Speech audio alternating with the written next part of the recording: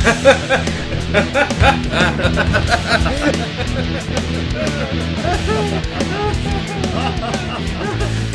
touch me! Oh, it's funny because it's autobiographical. It's true. Yes. All of it's true. All of it. The Force, the Jedi, all of it. It's like poetry. It rhymes.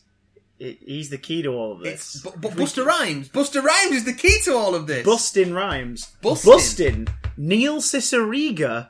Potter Puppet Pals. Big Damn Cast. Kevin Bacon. Hi everybody, welcome to 6 Degrees of Waste of Time. Yeah. I'm Chris, hacked by the Studio Johnson. And I am one of the 4 or more narratives in Shane Black's The Predator. We'll get around to that. As this is part 2 of our Predator sort of retrospective, although this time, of course, looking toward the present and possibly future of the franchise with a review of the movie, because we've seen it already, and we're going to talk all about We've it. literally seen it like 2 hours ago. I know, it was an experience. But also, we've got some news to catch up on. Yes. A little bit from last week about Captain Marvel. Some Captain breaking Marvel. news as of the recording of this on Wednesday the 12th of September. Literally breaking the internet. Yes. But first, where have you been? I mean, you were definitely here last week. I was Definitely. It wasn't a here on the show pre-recorded last night. episode. No, I was in Devon and Cornwall last week. I spent a couple of days in Paignton in Devon camping, and then we moved on to Tintagel in Cornwall, the apparent birthplace of King Arthur. Arthur, King of the Britons. Arthur, King of the... So everywhere in the little town is named something Lancelot Arthurian. Cafe. Yeah, there's the King Arthur's Arms. There's like the Camelot Galahad's Hotel. Legs. Yeah, all sorts of everywhere. Guinevere's Cooch. Oh dear. Alright, Merlin's Cooch. Mordred's Market. Hey! I did a one. Oh god, it's like pulling swords. Galahad's Groceries. It's like pulling swords from a stone, getting puns out of this. Oh! No swords in stones. Lots of stones. Like, everywhere is slate cliffs. Everywhere on that stretch of Cornwall coast. So I was like, we were staying in between, on a campsite in between Tintagel and Boscastle. Aye. And we were literally on the top of a cliff. Oh. Like, the campsite just... Like, the wrong sort of breeze. The campsite was on the coast. And it curved right the way around where it's mostly campers, like caravans and camper vans. The tent pitches... Statics and things like that. Yeah. But no, like tourists. Oh, damn, Yeah, okay. yeah. So it curved right round and then it came uphill, and we were just on the top of this cliff. Like it's a nice big grassy bit on top of this big slate cliff. So there's a bunch of like pitches for campers and caravans, and then there's a few tent pitches as well. So I woke up in the morning, stuck me out at the tent, and I was literally looking over the Atlantic Ocean. Nice. Yes. And then a seagull pinched your sausages. Oh, no! Did you take a little gas cooker or a little Yes. portable gas cooker? Yes. They're great. So some beans were had. Yeah, We plenty take- of beans. You can if you get like canned foods, they're great for that sort of stuff. You can like canned new potatoes and like peas and do stuff like that. We've Like, got one chicken hob. Chicken in white wine sauce. You can do it in one pan, or put 2 pans up on top of each other and switch them over every now and again. What? I'm a veteran at this. We did attempt to make s'mores. Oh, when you say attempt, did you mean you just farted on a marshmallow? Listen, we got the marshmallows You're not denying it. and we burnt them, Oh, but they were nice and soft, and we had some chocolate and we had digestives. Because I asked an American girl I worked with for a little bit what the best alternative was. for And s'mores, the for UK equivalent. because we don't have graham crackers over here. Or True. graham crackers. Yeah. Well, Graham. Graham crackers. Hey there, Graham. Hey there, Laura Or Croft. cinnamon grams. Golden Grahams. Golden Grahams. I miss them being called Golden Grahams. And apparently she said digestives are pretty close. Okay, all right. So you got the experience to a degree. Yeah, it was very messy. Damn. And we spent a week... And what about the s'mores? Hey! And of course, Dirt. you don't want to spend a week sleeping on a slightly inflated memory foam mat.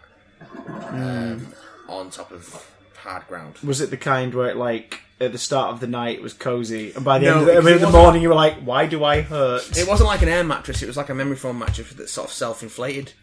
Right, like throwing okay. air into it Yeah. itself, but so there's no motor or anything, you don't have to blow it up. It's just got like a one-way valve though, air comes into it over time. Okay. But it's not quite thick enough. I think those things are built to keep you comfortable at the least, but make you more appreciative of your bed when you get home. Oh boy, did it! Because oh man, I'm asleep. Oh, there's a root in my back. Yeah. I'm asleep. There's a squirrel on my sack. Hey! I'm asleep.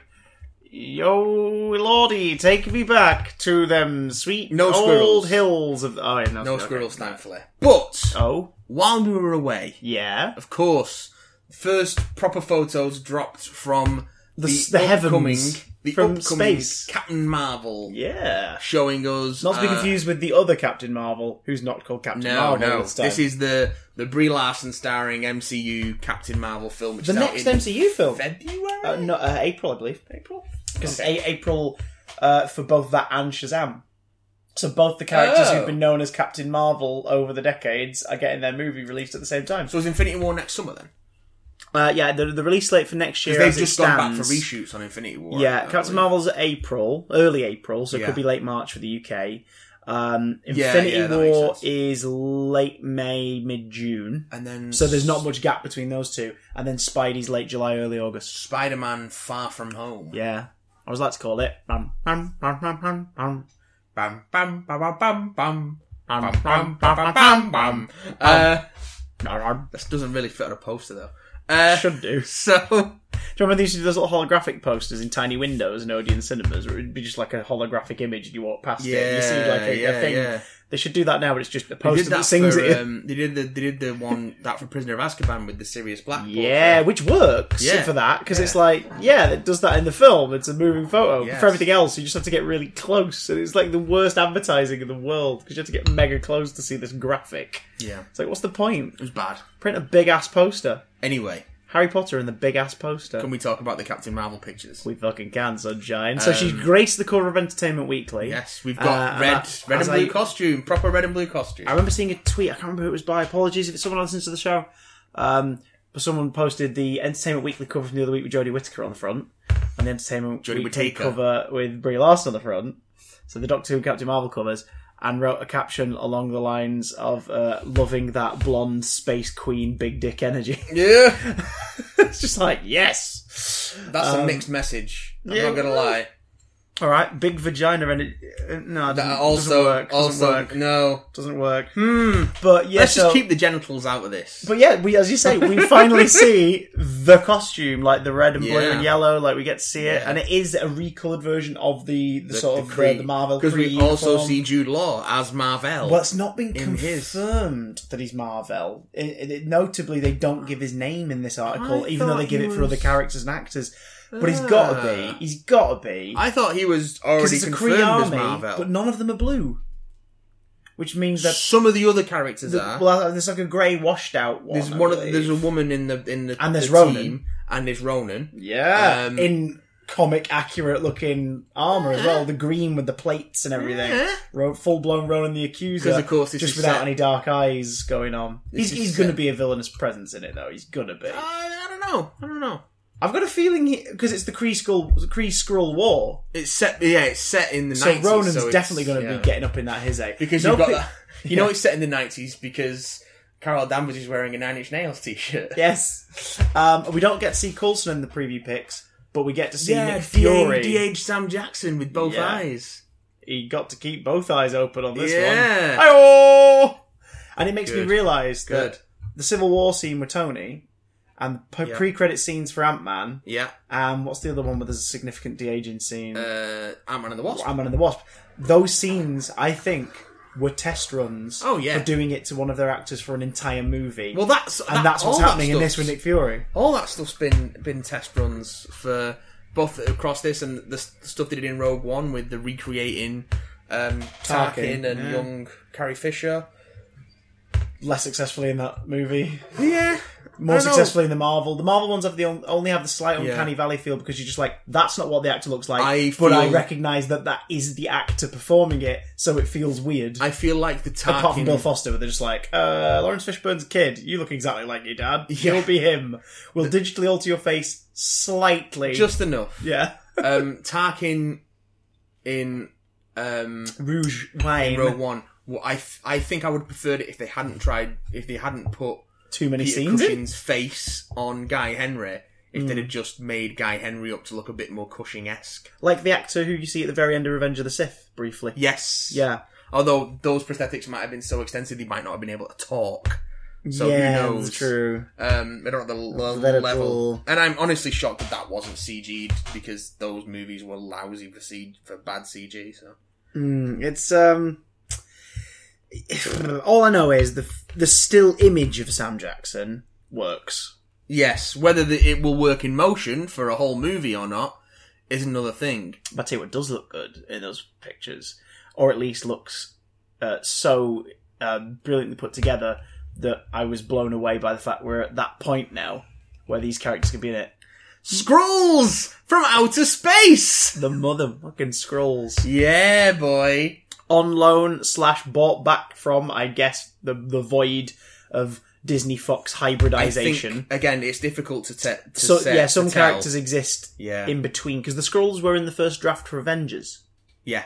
And then, for legal reasons, they went no. And they changed them into the Chitauri, who are based on the Chitauri from the Ultimate Comics, which were a replacement for the Skrulls because they were trying to figure out what to do with it and they didn't want to go full-blown Skrull. And then eventually they started doing nothing the like the Ultimate version of the Chitauri. Oh no, but like the name and sort of the fake, because when you see their faces, the faces are the same. That's kind of it, really. Sort of. But yeah, so it's you know, it's cool that the Skrulls sort of exist in that the same sort of space as Quicksilver does, where it's like Quicksilver belongs to both the X-Men franchise and the Avengers franchise, so we can use him. Yeah. And the Skrulls belong to both the Fantastic Four franchise primarily. They're the most recurring enemies of the Skrulls in the comics. Yeah. And the Avengers, because in recent years the Skrulls have been part of big event books that the Avengers have mostly been part of. Well, even going back to the original Kree Skrull War, that was in the 70s. Yeah. A lot of like races and things like that of the Marvel Universe have become sort of omni-villains, so they're not relegated to just one sort of set of heroes, so to speak. So yeah, they look cool. They look like Skrulls. Again, we'll see what they look like. Not at all like Piccolo in the Dragon Ball Z film. Not at all. Let's not. But at least you look at it and you go, yeah, I still would like to visit briefly the alternate universe where Willem Dafoe was given prosthetics to play the Green Goblin. Man. The ADI tests where he had like lenses for eyes. I think they look great. Prosthetics. They look really cool, and the Skrulls look really cool. And like, here's a weird little thing. Okay. Have you noticed they don't like hats on some of their villains? Namely, in this case, Thanos very quickly loses his headgear. Yeah. And is a big, bold, beautiful, thick boy. Well, they imply that he gets bigger every stone he gets. Yeah, but also he just sort of takes it off, and also it's that vulnerability thing of he don't need no armor now. I don't need no armor, boy. But the Skrulls as well. Skeleton under his skin. Oh God, we'll get around to that. But also the Skrulls don't have they normally have like a cap or a helmet on, and in this they don't. The scales on their head are sort of speckled purple instead. It's I see, I know what you mean. Really odd. Interesting. Same with Ronan the Accuser. Ronan the Accuser sort of has like a mask as part of his cowl in the comics. Yeah. And in this, he has some black paint on his face in Guardians. And in this one, nothing. It's like, I'm assuming this is set at a time before he goes full on crazy religious zealot. Or at least, and rebels. Because Korath's in that group of Kree warriors as well. But like, pre-augmentations, he just sort of looks normal. There's a name for him, but I can't remember what it is. Star something, isn't it? Star Cops! Star Cops! Star Police! Yes. They're here to arrest the Star. So we'll see. Police! We'll see how Marvel do at filling out their cosmic part of their film universe without James Gunn, shall we? Speaking of comic book universes with elements dropping from them like flies. Again, there's no official confirmation of this, but it is as of the recording of the 12th of September 2018. But it is coming from the Hollywood Reporter, who tend to have good sources on this kind of thing. Apparently, Henry Cavill is out as Superman. What? He was fired? Nope. He's run out his contract? Yeah, apparently. He's left. Well, apparently they were renegotiating a new contract for... Because he has run out of his contract. But they were he was down to 4 movies, wasn't he? Oh, maybe. But then I suppose there's a technicality there because Justice League became one. Yeah. But they say in the report that he was negotiating his contracts for a cameo in Shazam and a supporting role in the Supergirl movie, which has been announced. Oh, gosh. And how about you get your Superman right first before you bring in his extended family, DCEU? Apparently, those talks have broken down, and a contract is now no longer on the table, which has probably got something to do with his recent casting as Geralt in the forthcoming Witcher series from Netflix, because that's going to keep him busy for a little bit. Good casting? I have no idea. Probably not. So he's proving more and more to not be that great, really, isn't he? Yes. In the wake of those reports, which again may or may not be true, his agent has come out on Twitter saying that the cape is still in his closet. Which could just translate to, we've not come to a final arrangement yet. Yeah. Which could also then translate to, but we're probably going to leave. You're currently a Superman, though. Everybody please think my guy is still employable. He's still Superman. He's a hot commodity. You want to work with him. He is a hot commodity. Because it could be that agent thing of, don't make them think that you're not employable. He doesn't need to worry about that. He's just got a fucking Netflix lead. That's true. They throw money at projects. Yeah, that's true. And they keep him busy for a while as well if it's a series. Yeah, that's true. I think it's a 6-part series or something for the first series, so sure. More to come later. But yeah, but still. There's a wealth of source material there because it's based on a series of books, which the games divulge from very quickly. Yeah, I would imagine so. But then, hot on the heels of that, sir, what rumour has resurfaced? Again, rumours reports start coming out that Ben Affleck has stepped away from the Batman role properly. Probably thinking, if Henry's gone, sod it, I'll go as well. For good this time, maybe. For real? Is it for real? Who knows? Maybe. Sorry, what? So, yeah. That's the thing. So, and also talks of possible replacements is that apparently they're eyeing Michael B. Jordan for replacement Superman. Now, we've spoke about this before on the show, most recently about Bond, in terms of actors, ethnicity, recasting and stuff. There are ways to make it work. It's a little tougher to swallow in this instance. If it's supposed to be the same guy. Because if it's meant to be the same character because of the shared universe thing, it's a bit like, wait, what? Do you know what I mean? It's sort of like, hang on, huh? Better idea. Just reboot, man. Just reboot. Yeah. You only have to keep Wonder Woman. Just reboot. I honestly... Keep Wonder Woman. If Aquaman does well, keep Aquaman. Yeah. Reboot. Re-frickin' boot. And then if you want to give Michael B. Jordan the blue tights and red shorts and cape, go for it. You better damn well give him a good script, though. Give him a good movie to work from. Because that's Michael B. Jordan. He's freaking great. Give him a good film. Some alternate suggestions. I mean, I'd love to see... just bring back Nicolas Cage. Superman. Well, some suggestions from Twitter. Yeah. How about Oscar Isaac as both Batman and Superman? I would watch both of those films and the eventual team-up movie. While we're at it, Wonder Woman as well. Make it Wonder Woman. Dean Cain says, I've been on a long-needed vacation. My son's now 18. I hear they're looking for a new Superman. Is there an age qualification? No, you God-fearing conservative nasty bully man. Yes, true. Yeah, but your series was great in the 90s, and anyone who's not seen Lois and Clark should watch it because it's freaking great. It's more Superman than the DCEU Superman has ever been. Yes. It's so warm and lovely, and it's a shame that it's made by a horrible person. I could go for a... It's like when you find out Hades is a twat. It doesn't ruin your enjoyment of Hercules, but you're like, Yeah. Colin O'Donoghue apparently is also a frontrunner. Who's that when he's at home? He has Mr. Colin O'Donoghue. When he's signing for parcels, anyway. He was Captain Killian Hook Jones on Once Upon a Time. Oh, so he's Hook. Oh, he was in The Right. That Anthony Hopkins exorcism film. That was alright. Do I have the right? It was alright. I'm Anthony Hopkins, do I have the right? The alt-right. Yes. John Hamm has apparently expressed interest in taking over the Batman role. Yes! Oh my god, yes. And then Taron Egerton as Nightwing. Yes! And Finn Wolfhard as Damian Wayne. No. Free Damien. Tim Drake. Yes, that now, please. And make the movies lighter. And make use of John Hamm's big defined chin in that cowl. And have fun with it.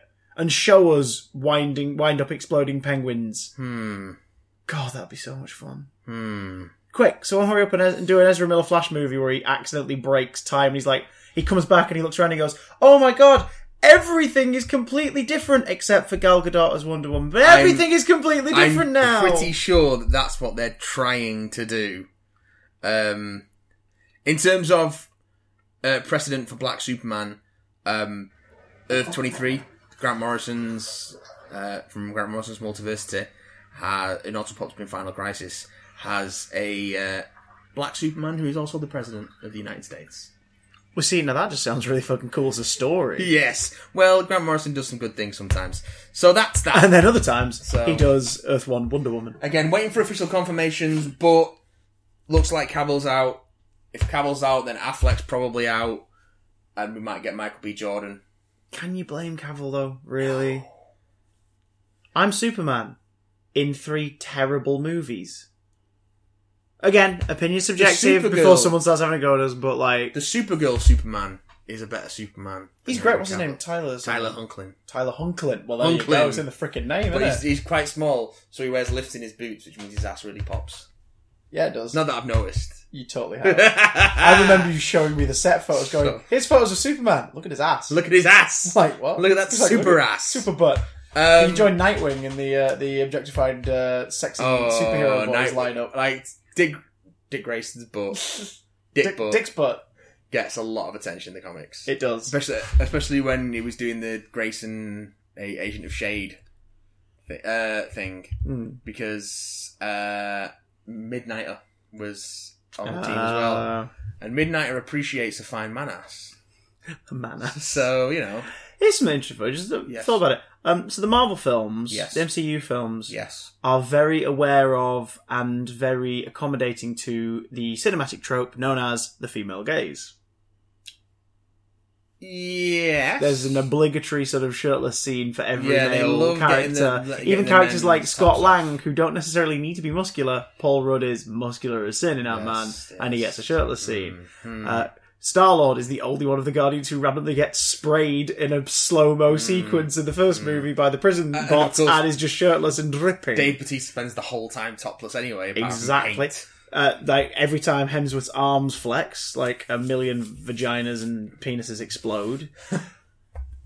I've noticed in the DCEU. Well, yeah. Oh, my penis exploded! I'm gonna go. In the DCEU, it's just Cavill and Affleck, and both times it feels more like it's for Snyder's benefit. Yeah. It's like, check out his gains, bro. Like, that's what it seems more like in those movies. Instead of, hi, audience members, here's some sexy man. Yeah. It's like, hey, audience members, watch me jerk off whilst Batman beats a tire. I want the big barrel-chested Superman. Yeah. Not like the super ripped Superman. Like, he's big and strong, but you can also he's farm boy strong. He's not like CrossFit strong. Yeah. There's an alternate timeline where, like, 10 years ago, Nathan Fillion's playing the part. Yeah. Like, straight off of Firefly style, like, you know, farmhand, like, slightly rugged, quirky persona sort of thing going on. That build up some muscle. There's an alternate timeline where late 90s, early 2000s, Brendan Fraser is playing Superman, and it would work. Yeah. The Mummy, Brendan Fraser. That would work. Yeah, That would work that's like exactly crazy. the kind of build I'm In I'm fact, thinking if about. you're going to do Dark Knight Returns at some point, because of course they're going to, they're eventually going to do it again, because even though they used all the visuals from it, they'll do it again at some point. Cast Fraser as Superman. Give him some personal training, get him to sort of get the triangle upper body shape a bit, but let him carry that, because obviously in that he's meant to be like a cheesy mascot, presidential like assistant, all that shite. And cut that image and look a bit younger than Batman, because Batman looks haggard as hell. And Superman looks much better for his time. Like Superman hasn't aged in Dark Knight Returns. Yeah, he's just sort of a bit stockier, and he's got a little bit of crow's feet, the edge of the eye, and that's about it. That might just be Frank Miller's art style, though. Yeah. He loves crow's feet. Do you know what else loves crow's feet? No. Neither do I. I don't think this segue works. People who like birds to eat. Is there much meat on a crow's feet? Is there meat on a crow's feet? Beat the meat, treat the feet to the sweet, milky seat. Okay, that's what you've got to do. Now we're going to treat your meat. Hi, we've been off for 2 weeks. To a review of The Predator. Starring... Not Predator, not Predator 2, Not not Predators. The Predator. The definite article, you might say. Hey, it's The Predator from my movie. The Predator. Non-spoiler section first, ladies and gentlemen, but let's just dive right into that filth basket. Listen. The Predator is a 2018 sci-fi action motion picture starring Boyd Holbrook, Olivia Munn, who else is in the fucking bit? Sterling K. Brown. Yes. Who's great. Keegan-Michael Key, Thomas Jane. Yvonne Strahovski. Oh, she's lovely. She's great. Most people will know her now for The Handmaid's Tale, but I'm like, Chuck. Jacob Tremblay. Yeah. Others. Jake Busey, briefly. Jake Busey. Criminally briefly. Lots of people. Yeah. It was starring more people, but at least 2 of them got cut out of the film completely. Yeah. One for time, one for fucking moral reasons. Yeah. So yeah, it's a movie where Boyd Holbrook's character, what was his surname again? McKenna is his unit, i.e. 2 other people, are horribly injured in a spaceship crash during a assassination mission in Mexico, because he's like a military sniper. US Army Ranger, yeah. He witnesses some alien stuff, he takes some alien tech and sees an alien. And cut to a few years later or whatever, or like a little bit later. It's not a few years. It's like a few months or something, isn't it? If that. Because he's been away from home for a bit, is the implication. Yeah, but like he's not been home in that time. No, I think they say he's estranged from his wife anyway. Right, okay. So he spends most of his time in country, not there anyway. Yeah, like he's a lousy husband, but he's a damn good soldier. Yeah. That's an actual line in the movie. So he keeps a bit of the tech as a bargaining chip, because eventually he gets brought back in and psych-evaluated so that they can have an excuse to just throw him in with other people with PTSD and mental conditions from the military and this, that and the other, so he can never talk publicly about what he saw. That same alien eventually breaks out of the research facility, which is a place that has been studying these guys forever. Specifically they reference 87, 97... and it's been happening more ever since. Yeah. So implying that the planet has been visited by a lot more of these aliens, but we're going to specifically mention the 2 years that the first 2 movies are set, just so you guys know that those movies are There's a moment where one of them's looking through some images, and one of them says 1990. Is that Concrete Jungle? I honestly cannot believe that Concrete Jungle is canon in any universe. Well, there's 2 versions of it. There's 3. There's a graphic novel, there's a novel, and there's the game that was inspired by the novel. I can honestly do not want to believe that was a decent PS2 game. Any version of Concrete Jungle is canon. It was a decent PS2 game, like stealth tactics. Oh, yeah, it looks fine. I've not played it, but it looks fine. I'll have to track it down. I'll see if it's in Gotham Games over Christmas and bring it home. Probably. I used to have a copy of it. I really enjoyed it. But that's because I was an idiot. I had AVP Extinction and I thought it was good. The second AVP it was basically a crap. PC, it was basically a crap Rome or yeah. What were those ones where you like real time strategy game? Command and Conquer? Is that yeah. Yeah. So, but with aliens. And predators. So he's thrown in with a bin of loonies, a loony bin. There's got to be a good Group way to 2, explain this plot. who are basically all crazy people, and then the Predator breaks out of the facility, and he's like, right, we're all going to get sent to the crazy place and probably kill the lobotomized, or you can help me catch this thing and bring it back to the military lot that want it, and then they'll let us off, probably, we guess, maybe.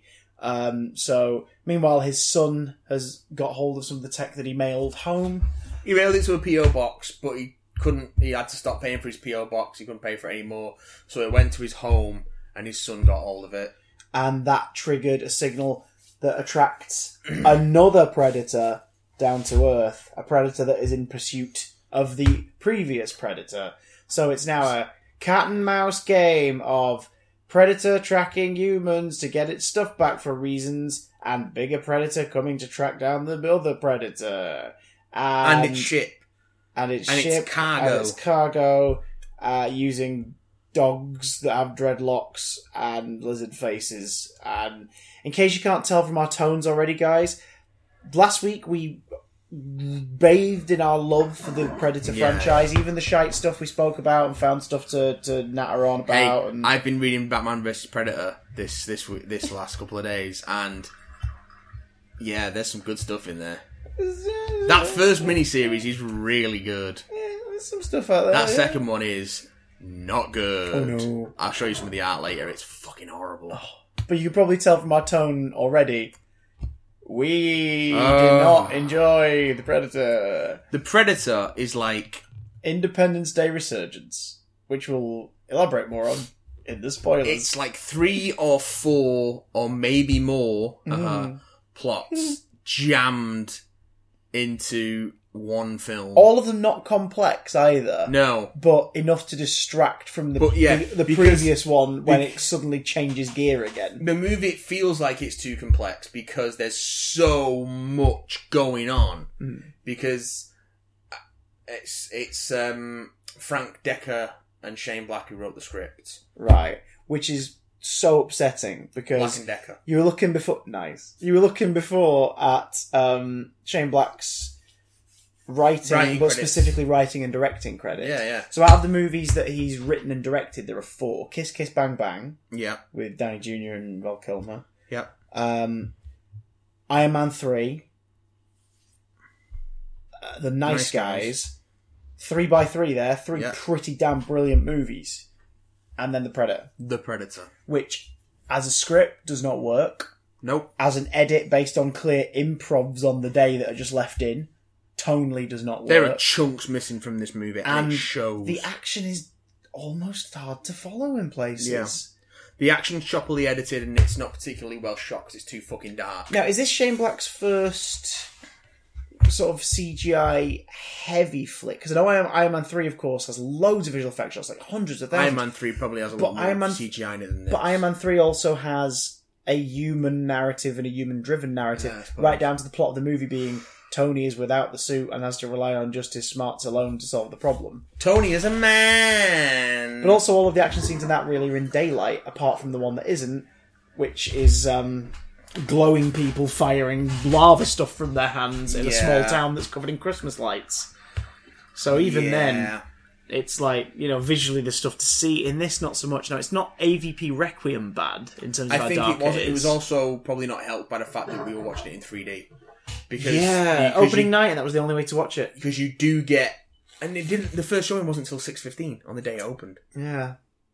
That is weird. That is strange. Maybe they knew that there was no point putting it on during the day in terms of its audience. And it was a pretty... Term time. For an early evening, 15, and for an early evening screening, it was a pretty, sort of fairly packed screen. It was about a quarter full. Yeah. On a weeknight and stuff. So, but, there were people... I think everyone who was there tonight wanted to see this, as did we. There were the people who were like, a new Predator, sign me the fuck up. And I got a feeling of dejection from the cinema when it ended. Because it ends badly. Yeah. Which we'll get to when we do spoilers. It leaves you on such a... it's just such a gross note. It's just a mess. There are chunks missing from it. Like, clearly. Like, characters leave one location, appear in a completely different location. With a new set of wheels. With And like they've Twice that happens, actually. Yeah, and it's like just people just keep turning up. There's one moment, not really a spoiler, but there's one moment where they leave a house and then they're in a camper van, which has a bunch of fucking weapons in it, with no explanation as to where they got it or why all the weapons are in there. And it's just like, where did they get a fucking camper van from? Nearly everything that happens in relation to the bigger predator coming down and finding where they are is a byproduct of coincidence, to the point where after 4 or 5 in a row, you're like, really? Is this how the plot's advancing? Kid randomly springs open one thing from Gauntlet. Kid randomly activates Mask at this point, and it pinpoints the location. Well, why does it have to be found and be the property specifically of that kid, of his? Yes, the PO Box thing explains it, but it's like, really? Well, he is scanning for the mask. It's true, but it makes that world incredibly small. But he's actively looking. No, for that's true. Though. That's true. But I just mean in terms of the idea of a predator coming to Earth to deal with another predator, not aliens, not a clean-up thing like a Requiem or whatever, like that. But it is, though. It is, but again, it's that weird world of coincidence. Oh, he gets the mask back to the predator just in time for that one to arrive, and it's like there were more interesting narrative threads dangling there. Like you could have had a whole thing with if the kid had the mask for longer, and that became the chase thing. Do you know what I mean? But it gets back to the other predator just in time, and it may for that predator to then have the other one arrive and come to a fight. And it's like, okay, well, why did the kid have it in the first place then? Why not just have that have it? Because as we find out later in the film, without going into spoilers yet, that first predator is on a bit of a ticking clock of, I'm not sure I have a thing to get done. I'm not sure I understand your particular problem. No, it's more just a problem of the film at large. We were talking about this before, that there are several more interesting stories it could have told, and the pacing's all over the fucking place, and then it chooses not to. Yeah, the pacing's all over the place because big chunks of it are missing. It feels like it sort of goes, here's an interesting idea, but we're not going to go further than saying that it exists. I know they did a ton of reshoots. Yeah. Oh, really? And it just feels like the studio chopped it to fucking bits. It feels like a lot. It feels very much like Ghostbusters 2016 in places as well, because there are several scenes in a row in the second act where the loonies, the core group, are interacting, and it's all comedy, and it's comedy. And it keeps intercutting the flow in a way where you're like, you guys have improv'd, and you've liked it, and you've left it in. Yeah. But you've left it in whenever they did it, and it's disrupting the flow of the movie. Because Keegan-Michael Key has improv'd, and everyone liked it, so they left it in. I don't think he or his dialogue per se is obnoxious. No, but the frequency of it becomes obnoxious. Yeah, and that's an editing and pacing. And there certainly are some obnoxious things in this movie. Good God! But let's talk pros, because I think some people will be like, oh, well, they hate it, and I don't need to listen any further. But there is some stuff in there. If you are Pred curious, as we are, Pred curious, and you want to see it, I do recommend if you're a big Predator fan seeing it. But if you've got Limitless or whatever, use that. Or if you can get an early matinee, and like a weekday matinee or something where you're only spending a few quid, do that. Because this is not one to seek out. But there are bits that are like, when it's practical effects for the creature, they look great. Yeah. And it's ADI back in the saddle, first time since AVP Requiem. The effects generally in this. I've heard a criticism that some of the effects towards the end feel unfinished, which I didn't feel so much. I think it's more the fact that you were suddenly dealing with just a CGI creature. Yeah. That the lack of mix of practical and CGI does maybe detract from it. The same way that in the Thing prequel, the creatures all stand out because they're all CGI, and it's like, huh. Whereas the reason why CGI and practical effects should always be hand in hand is because CGI helps aid the practical effects in bits that are harder to pull off, and vice versa. The practical effects then convince the eye that the CGI is real. So when you see that physical effect of the T-Rex looking through the window in Jurassic Park in the rain, looking at the kids at Lex's flashlight, when you then cut to the CGI one, like standing on the truck and trying to bite the bottom of the truck, you're like, that's the same creature. I'm looking at the same thing. Yeah. Whereas in this, the second Predator is, I believe, completely CGI. I don't remember seeing a single practical shot of the second Predator ever. Not sure about that, yeah. The first Predator, definitely, there were practical shots. Oh, yeah, and some great practical Lovely shots as screaming well. moments. There's a bit where this film, here's sort of an example of how the tone's odd. Yeah. This film has a moment, as the first two Predators definitely do. Yeah. I don't think it has it in Predators, but the first two Predators definitely do. Where they establish that if you are unarmed and not attacking it, it leaves you alone. Yeah. Because it's not sporting, it's not honourable. Like, it leaves you be. It is there to hunt and to combat and fight. This film does it really on the nose, because it's a naked Olivia Munn crouched on the floor. Yeah. And it's sort of like, oh, so they're going as far as they possibly can. However, she is naked and helpless. Thankful that they restrain from doing Yeah. any booty shots Or anything like that. Which fair enough, but it also was like, did you need to go that far? Like, because the way they do it is this contrived decontamination I thing mean, it's actually a that they pretty set good up. gag. It is a good gag, but it's also like, right, did you just create that so you could have her naked when the Predator approaches her and go, you have nothing on you, I will leave you alone. I didn't get but that I will from still it. roar at you a bit. I didn't get that from it at all. No. I think maybe I just felt it was a little seedy because it was like, you've invented that device and this is the Yeah. firing of that gun. I saw it. Do you know I what I saw mean? it as the gag being that she has to go through this overly long. Yeah, oh no, decontamination absolutely. Process But she could before have. she can escape from this lab. She could have not been naked for that moment. She could have just been. She could have just gone and crouched like midway or whatever. Yeah. And like she's got the biosuit off or whatever. But I think that the gag still would have worked if she hadn't been naked. What was I don't think with her the being comedy naked- sci-fi trank gun that she then had that looked like a super soaker? Don't know. I'm assuming there is a scene in that got cut where someone gives her that and tells her how to use it because she picks it up as if she knows how to fucking use it. So, like, her role is she's a biologist consultant for the military, specifically for undocumented or as yet undiscovered species, and occasionally anything they feel might be extraterrestrial they call in for her advice. Yeah. To take a look at it. But it seems like she's never been called on before. Yeah, or She's at on least a not, list. or at least like not for this kind Yeah. of thing. And she's brought in to see the Predator, and they're called. It's called the Predator in this movie. This is the first time they're called the Predator. Yeah. They openly say it's a nickname. Yeah, it's like the Predator. She's like, what? The Predator. She's like, they're like, it's a nickname because it comes and it hunts. She's like, yeah, but it sort of does it for sport. That's more like that's a hunter. That's a I can't remember what they call it. Sports now. hunter. Sports hunter. And the guy says, yeah, we all thought the Predator was cool, right? And everyone goes, yeah. He's like, yeah. It's like, oh, Yeah. okay. So it's the Ralph breaks the internet joke again. Yeah. Yeah. Just because you're acknowledging it's dumb. I think this movie does a generally pretty good job of acknowledging the dumb things that happen in it and the dumb things people say in it. But I think, like the Meg, it doesn't go far enough. No, it doesn't go far enough. And I think it probably went further at one point because it's a Shane Black script. Yeah. And the studio put back on it. Shane, I'm Trevor Slattery, I'm an actor. Yeah. Black, like he will go to an extra length to make something a bit more absurd so that it is not what you expect, but at the same time is completely convinced and behind what it's doing. Yeah. And that conviction sells you on it. And I Whereas feel in like- this, it did sort of feel, like they hold the reins a bit too much. And I feel like Fox were unwilling to go that far, in which case, why the fuck did you hire Shane Black for this? That's true.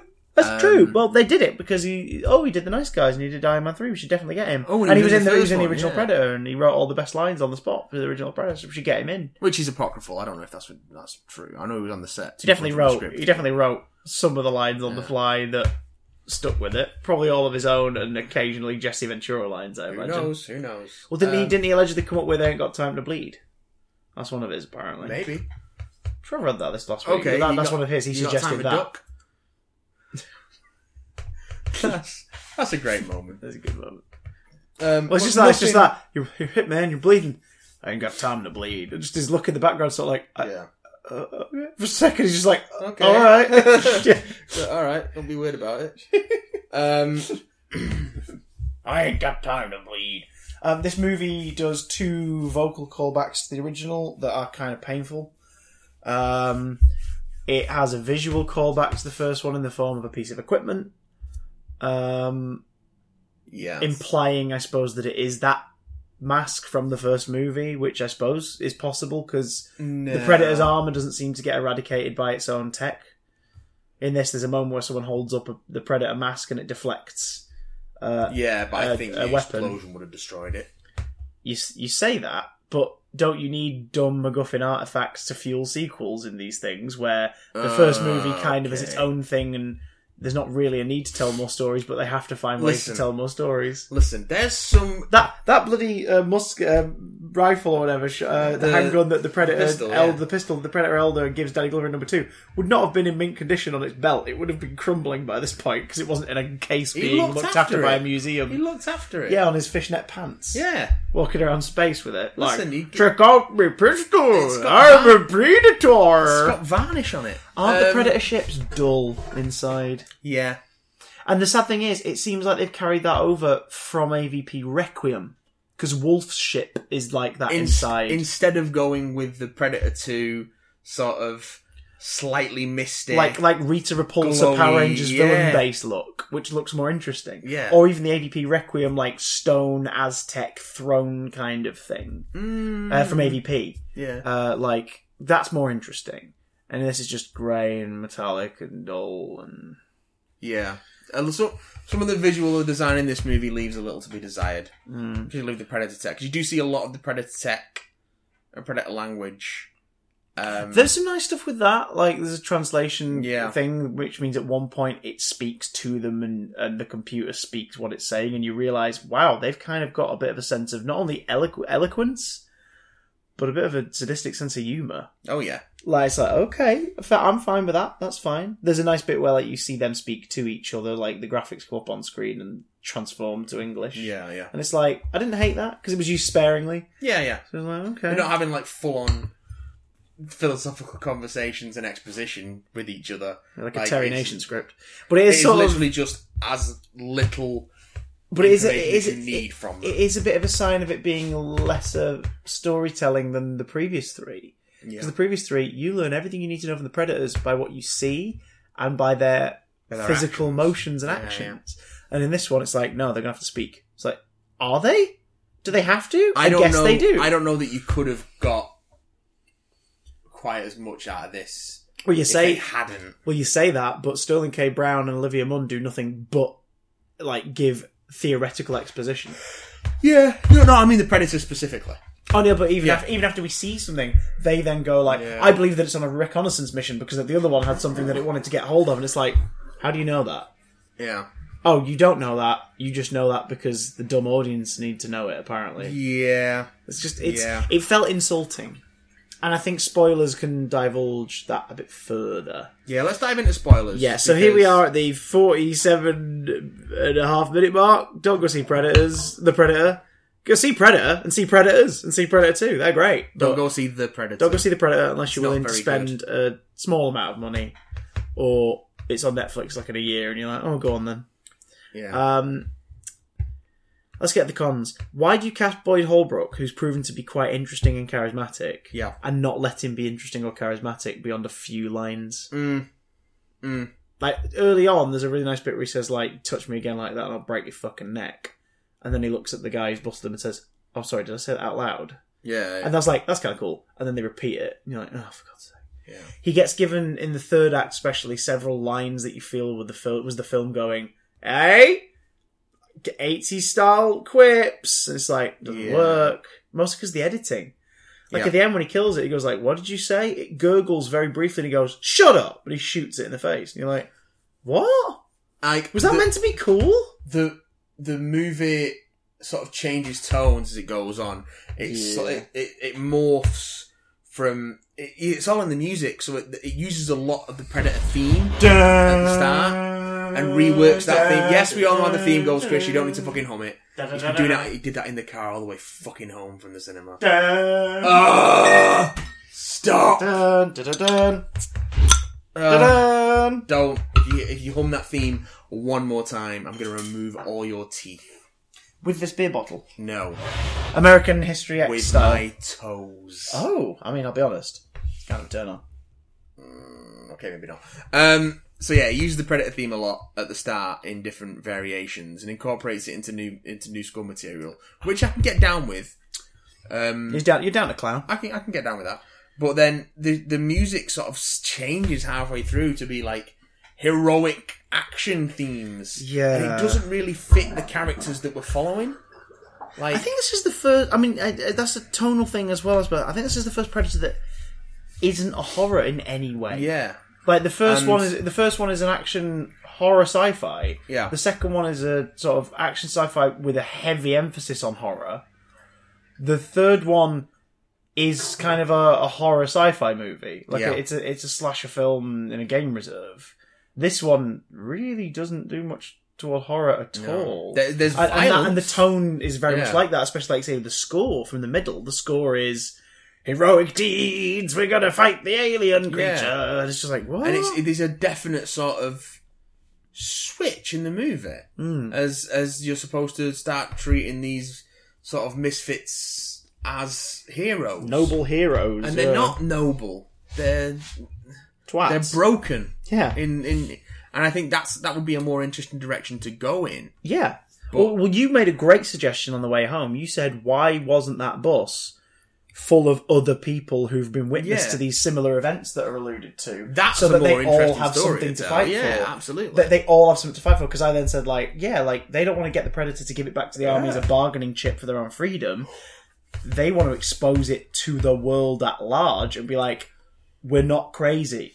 Look what's been happening. But instead they have to put all this backstory in about how this person had this horrible thing happen to them and this person had this horrible thing happen to them. Also, here's Alfie Allen doing a terrible Irish accent. Yeah, not great. Yeah. No, Thomas great. Jane has Tourette's. He was entertaining. He was entertaining. I'm not sure they handled it great. There's one moment that's gross. It's the pussy joke. Yeah, it's just like the whole film stops for a moment. Because also they don't just go... They just let it go on rather than turning around... Anyone turning around and going, it's Tourette's, it's tick. Yeah, it's a good 30 seconds in, Keegan-Michael Key goes like, he didn't specifically mean your pussy. Like, he's sort of like... That was the only moment where he's like, he's not and that's saying something inappropriate to you. as close as they get to explaining it. But it's also the only moment in the movie where he explicitly just, like, says something like that. Yeah. The rest of the time, it's just sort of like a tick, or he shouts a swear word briefly. People goad him into it as well. Yeah. Like, he's clearly got some sort of parroty nature to his Tourette's. Ticks. Yeah. But it's the fact that the film grinds to a halt for that line. Yeah. It's just like, what? And it's just, ooh. It's weird. It's odd. Like I said, Keegan-Michael Key's character, like, he's very much the Hawkins of this bitch. Like, he's just spouting out inappropriate jokes. Or going like, what is that? I don't understand what's going on. And it's not his fault. It's just the frequency of them having those moments. And they do... It's so distracting. They do the, why do you call them predators? Shouldn't they be called hunters thing twice? And it feels like there should be a third one to round it out. Because, good laughs come in threes. But it just doesn't go anywhere. Do it when the Predator's talking over the comm thing and be like, we are not here to prey on you. We are not predators. We are here to hunt. Or something like that. And have someone go, see? And, you know what I mean? Just something like that. I don't know. Yeah. Let's talk about something that really pissed me off. This is not so much a spoiler as it was, but I've been saying in the podcast before that it really annoyed me in the trailer that it revealed there was a bigger predator and they were going to fight. Because I was like... Didn't annoy me particularly. Which is fine. But I think for me it's just because I remember the marketing for Predators was very much that. It was, now there are bigger ones and at some point the one is going to fight the bigger one. It's like... Okay. That was the plot. That was it. It wasn't. In terms of the Predator, no, in terms of the Predator side of the plot, in terms of the alien involvement on that surface level and what the journey it took us on in the set pieces. On the surface it was level. Predator, bigger Predator, kill smaller Predator, now we fight bigger Predator. And I was just like, is this all we've got, movie? Is this really all we've got? I know the premise of the original three is very basic, and that's the strength of that first film and its sequels, is that it's a very basic premise, tweaked slightly to feel different because of the playground or the stakes. But then in this one, it just sort of was like, do what the last one did. See, I was actually surprised because I thought there was plenty to discover in that back half of the movie after the second Predator arrives. Because they don't try and keep it a secret in the film that there's another Predator after him. It's established straight away. Yeah, well, there's a ship after it. Yeah. And then about 25 minutes in, you see the first footage of another ship being piloted, and it's like, are those dogs? Yeah, they're dogs, I guess. So stupid. Oh, God, the dog companion. For me, I actually thought that they kept a lot out of the trailers of what was actually going on. The only thing that you know is that there's a bigger Predator. That's the only thing the trailers really spoiled to me. Yeah, that's fine. And I thought there was enough going on. I think I just would have enjoyed that Meg-style curveball of, wait, what? I don't think that was supposed to be the curveball, though. Oh no, but I wonder if the experience would have been slightly more surprising had we not known at all. Do you know what I mean? It's like when that moment happened without any ship build up, and then it being that him holding him in the corridor against the wall, and then that arm comes through the wall, being our first thing of, wait, what? Yeah, but it's not set up to be that, though. I know, but even in the film itself, it's not set up. No, of course. But I feel, again, I think it's a missed opportunity thing with this. There's so many interesting angles, and I'm always like, did they take the right angle? I don't think they did. That's what I'm saying. I think there's so much going on that they didn't show in the trailers, but that's because I think there's too much going on. I mean, Jake Busey, like you say, his character name acknowledges that he's definitely likely the son of or related to. He has been confirmed. Again, I don't get why you're getting hung up on this. Well, he has been confirmed by the production to be the son of Gary Busey's character in Predator 2. Yeah, but that's not in the film. That's confirmed by the production. That's like, Lando's pansexual. It's not, is there evidence of that in Solo? It's not like that at all. Well, because they share a surname, and he studies the Predators. He has a clear fear of them, right? And he doesn't want it to escape, right? That's fine. But what I'm saying is, I take that. What I'm saying is, if I take that and I accept that. But again, there is more you could do with that would be more interesting. Granted. Than just hinting. But this guy's related to the guy from Predator 2. I think that the criticism that they don't do enough to make explicit. No, that's not my gripe. I think I'm wording it wrong. You are definitely wording it wrong because that is what you said was your gripe. Yeah, that's what I'm saying. I worded it wrong. The point I'm trying to make basically is like there is more of an interesting thread there. Like what you're saying, the suggestion. There's more meat on those bones. But they don't do enough with it, and they don't do enough with it. And it's a shame because it's like, if you've seen Predator 2, then it's immediately obvious. You know full well there's like a Dark Horse comic one shot about it or something, and it's like that's fine. Why is that not in the film? Yeah. But if you've seen Predator 2, it's, by the simple virtue of the fact that it's Jake fucking Busey that is his son. Mm-hmm. There's a difference. There's a difference between failing to explain something and being explicit about it. Yeah, that's fine. Yeah, I agree there. I guess the point I was trying to make more was just that, there's more meat on those bones. Yes, they could absolutely do more with it, but I don't think... we were saying before, if it was the convicts or people who dealt with it before was like the thing that drew everyone together, you could have had it so that he was also part of that, and it's like, I've been trying to freaking expose this for years. My dad was killed by one of these things. Would have been a way more interesting way to use that character, absolutely. And it would have been a better way, because here's another thing, this has been marketed as a reboot for the franchise.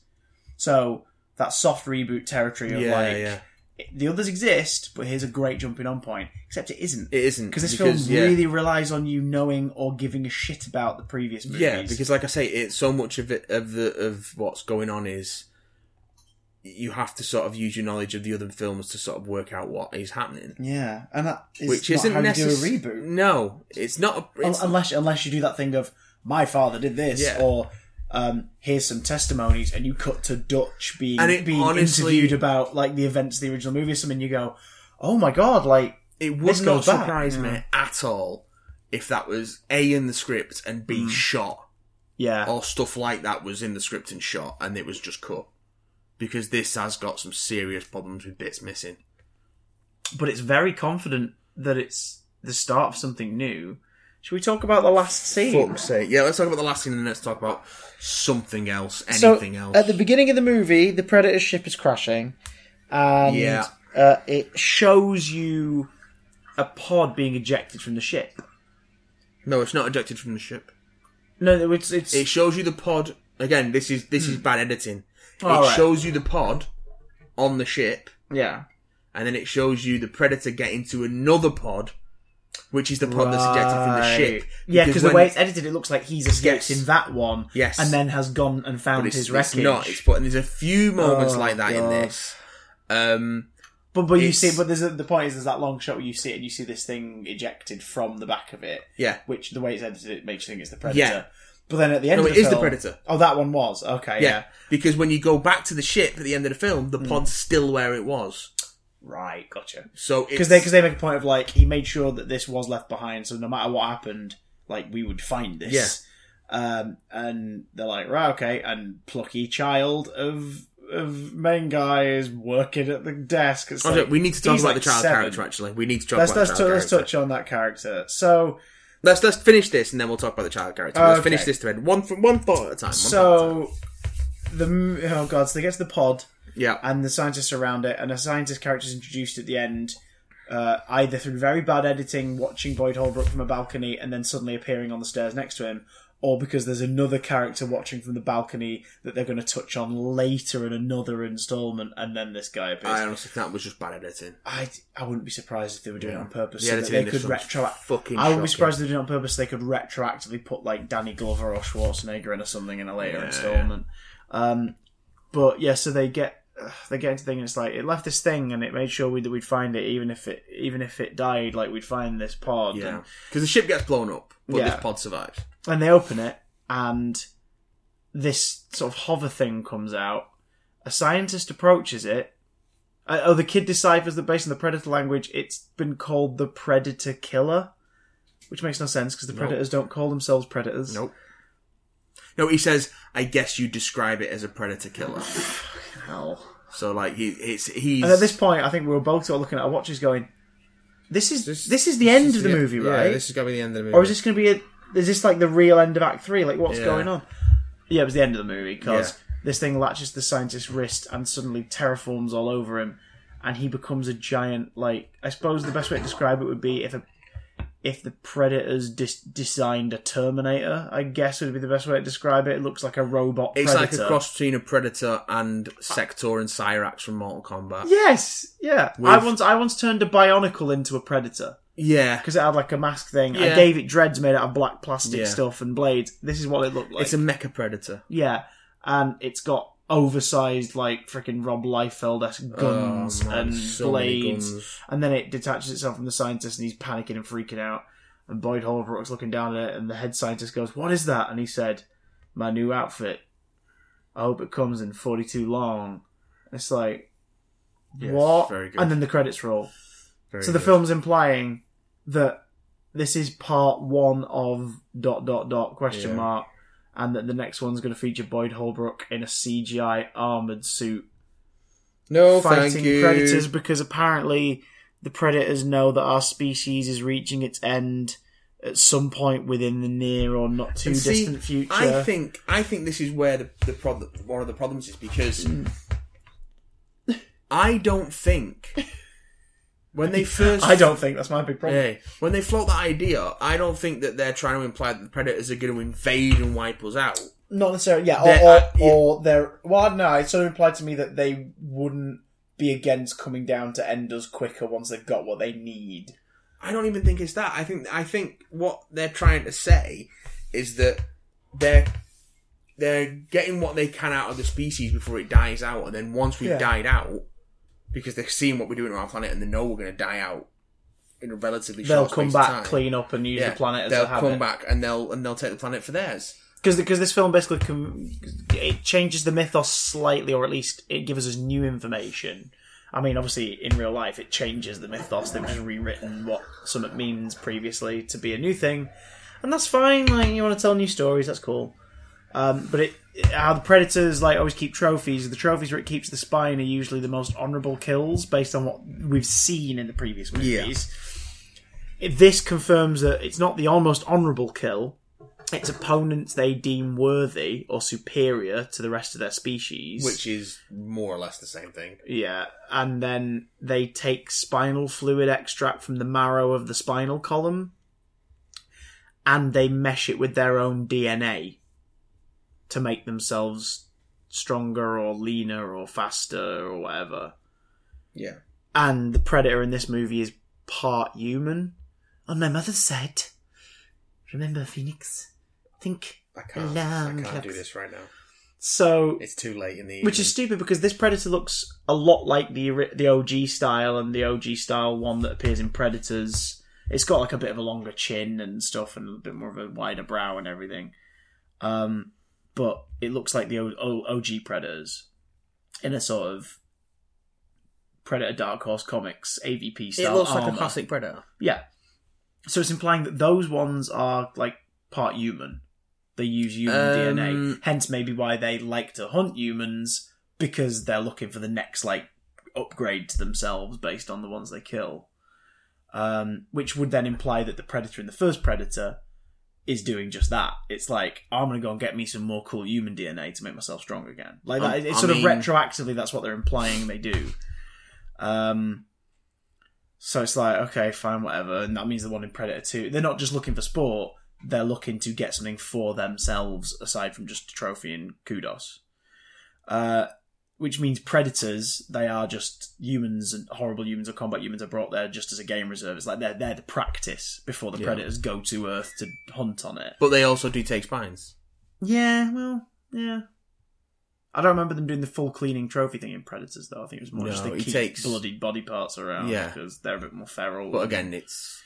And they beat up what we now know to be sort of human hybrid predators. No, I don't think we do know them to be human hybrid predators. No, we don't. But these are things that you could retrofit to it should you choose but I don't think they give you enough information either way. You think they're more X-Menning this? Like they're not thinking about the continuity too hard. Partly because it is a Fox movie, but also partly just because I don't think. Based on what we see of the big Predator, which is more enhanced. Yeah, which has like goat legs. Yeah. It's got like reptilian ankles and feet. If you take and is 11 foot tall. If you take the classic Predator 1 Predator as the base Predator and you put human DNA in that, it's not really going to change it. Well, I'll have a slightly more defined jawline, like the one maybe, but that's it. Like, so I don't think... like the AVP ones, which are built like superheroes. Yeah, because they're meant to be more heroic looking. Because we're meant to believe one of them is a good guy at the end. Which is so dumb, but also great design work. Whereas, because you look at it and you go, yeah, fair enough. Yeah. Whereas I don't take the mask off though. Oh, it took its mask off. Fuck. I don't think that's necessarily the case with the big Predator, the super Predator, seems to have more different kinds of species spliced into it, so it's a bit more. It's bigger and it's more.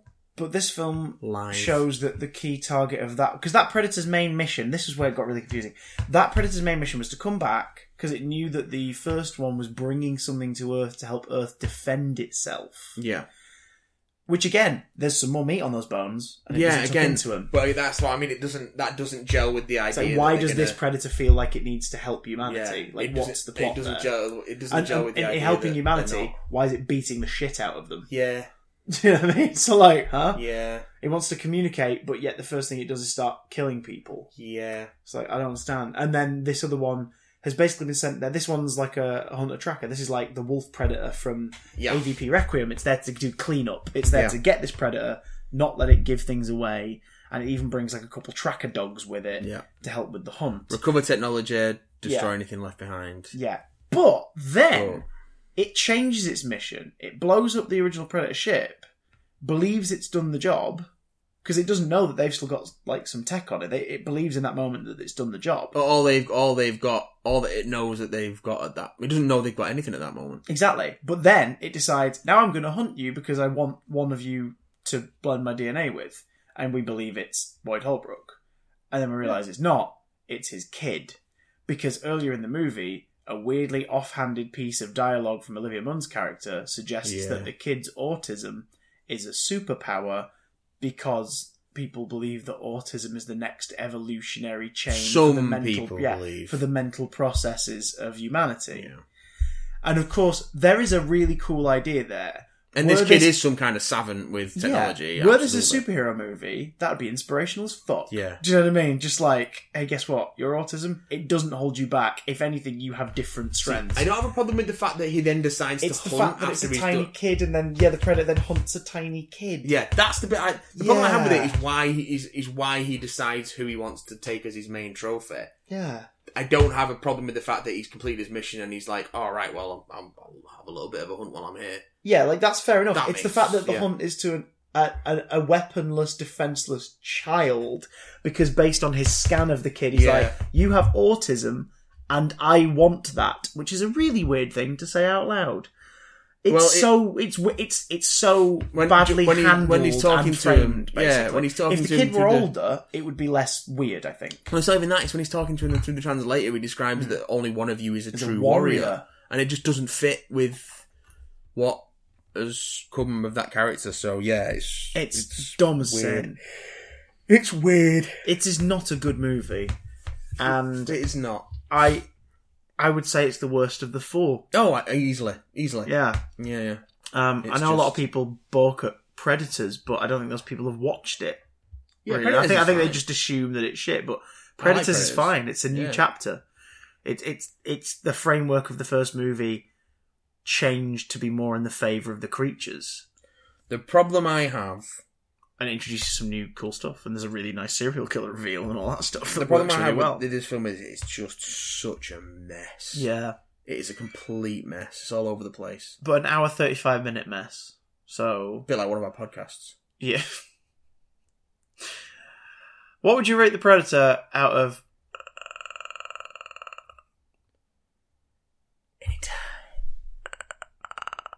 I wouldn't rate it. It's not very good. Don't rush out and see it. I'd rate it. Why did you say that twice? And she said I didn't. It's because it rhymes like poetry. If we can get this bigger predator right, he's the key to all of this. If we can get this autistic child right, he's the key to all of this. Because he's a funnier character It's before. so badly handled. It's so badly handled. And I see what they're trying to do with it.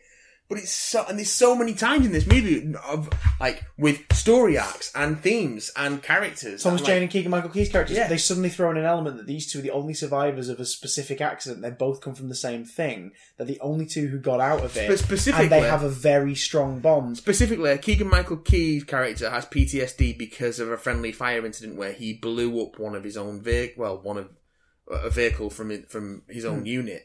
And the Thomas Jane character is the only survivor of that vehicle that was blown up.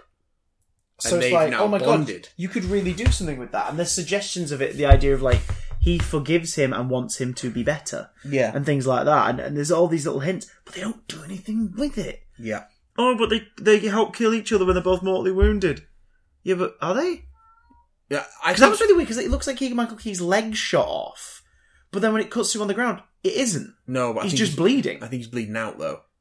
From the leg? Yeah, the femoral artery runs through your thigh. That's true, but... If you sever your femoral artery, you're going to bleed out in 5-6 minutes. But I don't want to have a freaking medical degree or an understanding of arteries to get a quick visual in a movie. I want to see that in this film. I think I've seen enough action movies to know that if someone gets nicked in the upper leg, it's a bad time for them.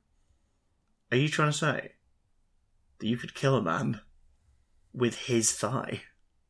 Well, not just his thigh. I need something to slash his thigh open with. Are you trying to say that the real killer was the owner of the fairground? Listen, one of the big problems with the characters in this film is that in the original Predator, in all the Predator movies really, they do a really good job of establishing who the characters are and what they're like and how much you should like them with the minimum of dialogue. Yeah. Again, we're talking about Predator, Predator 2 and Predators. Yeah. Not AVP or AVP Requiem. But yeah.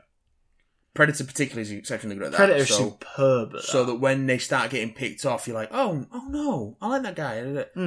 Predator to a degree. None of that in this. Predators to a degree. For two reasons. One, that they don't do a good enough job of making the characters likeable. I mean, they're all the same character. Yeah, basically. They all do the same thing. Oh, they have quirks. But they're all ultimately the same character. They're a quirky veteran. And secondly, they leave it to way too late to start killing off the main characters. Yeah, I think the first one of that group to get killed is the Irish fella, isn't it? Allen, yeah. He gets his arm blown off and then presumably his head blown he gets off. Snuck up on by the big predator. Yeah, whose first move is to just blow his arm off. Yeah. Why not just blow his head off? Sport. That's not sport. That's kicking a deer and then shooting it. Yeah, That's weird. Some people would define that as sport. But, I suppose it's because this predator is the villain predator. He's the baddie predator. Oh, fuck's sake. Yeah. Yeah. Just watch Predator again, guys. Yeah, don't bother with the Predator. It's not very good. But you know it is very good? What? God, I hope they're good. Emails! There's so many. I'm not going to do all of them because I've been away for a week. We've got loads to catch up on. So we're just going to go... to the lobby. Let's all go to the lobby. Let's all go to the lobby and buy ourselves some snacks. I'm just going to do this one. Okay. Do me, baby. Do one. We'll probably what we'll do is because we've got to bank up. This one. I was actually told off for not reading this one. I had to explain that last week was a pre-record. Yes, because we've got to do some more pre-records soon. So what we'll do is we'll probably do one of those episodes where we just do a bunch of emails. Yeah. If you guys are like, I emailed you in the last couple of weeks, you've not read it out. That's because last week was pre-recorded. And this week, we want to go to bed. This week, we're still recording. It's 2 minutes to midnight. 2 minutes to midnight. So yeah, I'm doing one email because I want to go to bed. Is it from Sir Biliam of Tracy I? It is. Yeah, he bollocked me this week. We were both at Warp this weekend. The 5 fans were at Warp, the Manchester Doctor Who convention, which was weirdly organised. But we had fun. Although John's favourite part of the weekend was when we went for a drink in the middle of the day. Which was... I bought a piece of merch, but it wasn't Who merch. I bought the neck of Pennywise. Good. Because why not? Good. That's a weird thing to be on sale, but okay. Hey, anyway, let's get through this... Let's get through this email. Oh, God. What's he done? So... Dear Big Damn Lads. Hi, Billy. I've been catching up with the podcast over the last few days and would like to take this opportunity to thank you both again for your continued services to this sane little corner of fandom and pop culture. However, one thing that has troubled me occurred during a email section. During one of these Q&A sessions, Tom Montagne. Hi, Tom. We've got one from Tom as well, but we're not going to read it today. We'll get there, don't worry, Tom. Requested you to rate each of Doctor Who's new series with percentages. I appreciate Tom's efforts, but I fear he has not been anywhere near thorough enough. Oh, God. Oh, God, I'm dreading this now. With this in mind, I would like you both to rank each Doctor by an exact percentage using however many decimal places are required. Then swap the heads of each of those Doctors and provide all of them with 4 arms. Now, I want you to provide every story from 1963 a rating between 1 and 4,934 with these changes in mind. Oh, so each Doctor has to have the head of a different Doctor and 4 arms. Then, and only then, can we truly discover whether or not you are true fans. Oh, Hashtag God. Rehire James Gunn. Your pal, Billy. P.S. Let's all go out for dinner again sometime. Yes, I agree. And lovely Billy. Let's not go to Byron, though. They have a ridiculous service charge. The only thing I can really say to that is, and it's an auto-suggestion by